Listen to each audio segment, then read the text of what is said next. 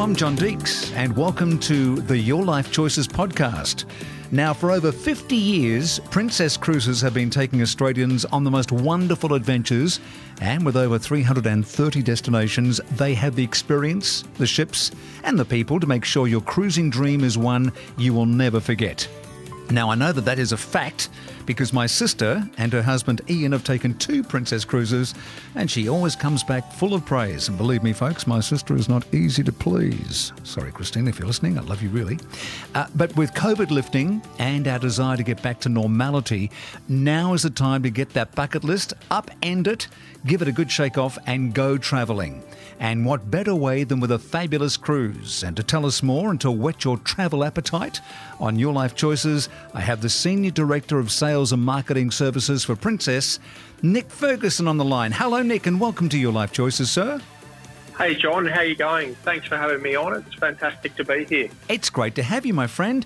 And like I say, my sister has taken 2 trips. I think she went around the Bay of Islands and, you know, that wonderful cruise that they do around New Zealand and coming back, which is so popular. Oh, absolutely. New Zealand is one of our most popular itineraries with Australian guests, so I'm not surprised she did the Bay of Islands. Now, how much champagne did you drink on April the 17th? We were certainly excited. It's been a tough couple of years. Because that April 17 was when the government said, OK, everyone, you can go cruising.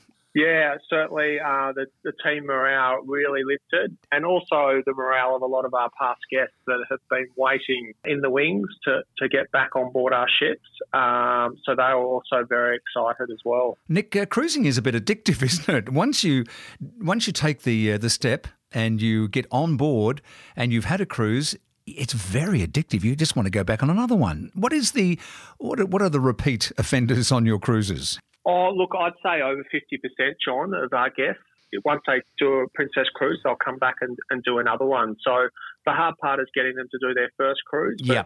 Once we get them on board, typically most of them will come back and do another one. I don't want to speak to the converted today, Nick. I want to talk to the folks who may be thinking about, well, should I take a cruise? You know, I don't know. What's involved? How do I go about it?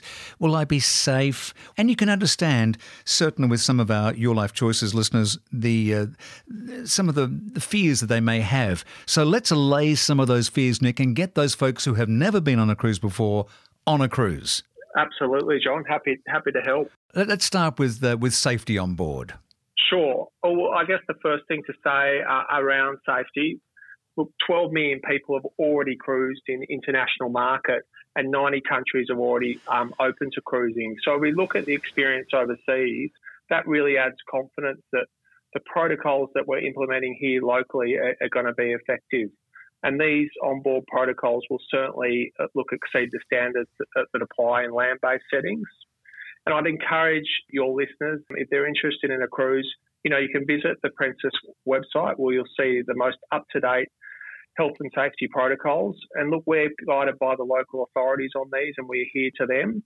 But these continue and evolve. So what I say today might change tomorrow. So it's important that your guests get up to speed on and checking them out on princess.com. Princess.com is the very simple website to get to. When I say it's simple, it's a gorgeous website, but that's a very simple, just princess.com, and then you'll get there. Absolutely. Or I'd say, John, they could check with their local travel advisor as well. Often many of our guests use a travel agent, and these travel agents are also up to speed on these protocols. I know a lot of our listeners as well like going to the local shops, and they like the one-on-one conversation they may have with their local travel agent. And just recently I booked a trip, and I, for the first time for a long time, actually used a travel agent because I wanted to be sure that I had the right documentation and this and that.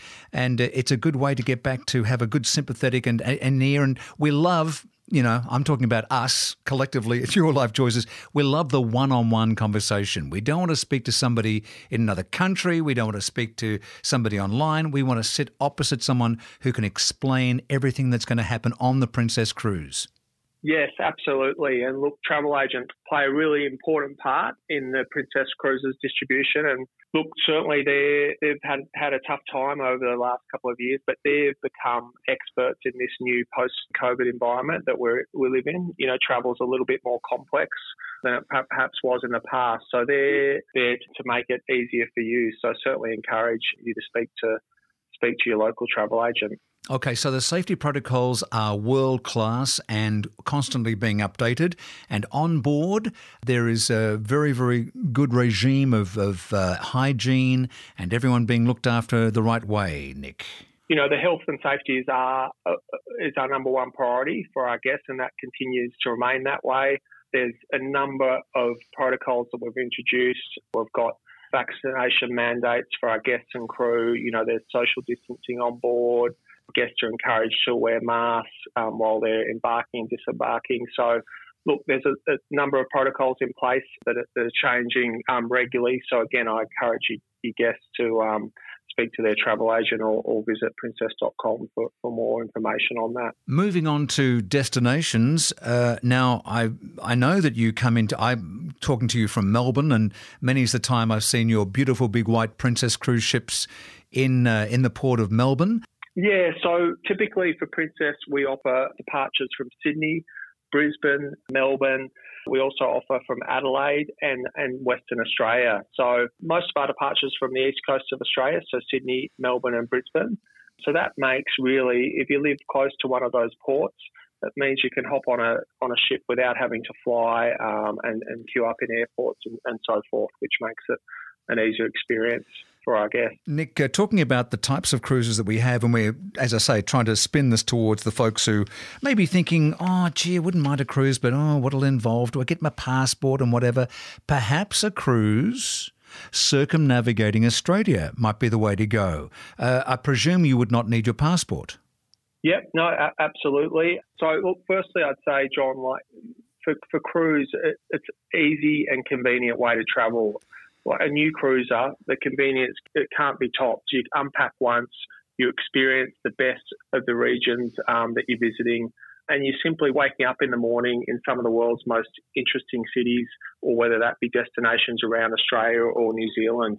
And look, getting there is a big factor in anyone's holiday planning, and that's an important part. With a cruise, your holiday starts right away. The moment you step on board the ship, you can start enjoying all the facilities right away. Imagine, swapping your seat on the plane for a sun lounger by the pool. Plus, you'll avoid all that queuing at the airport. So, look, if you live close to one of our home ports, whether that be Sydney, Brisbane, Melbourne, Perth or Adelaide, we provide those departures out of all those ports around Australia. But, yeah, around Australian cruises are one of our most popular cruises.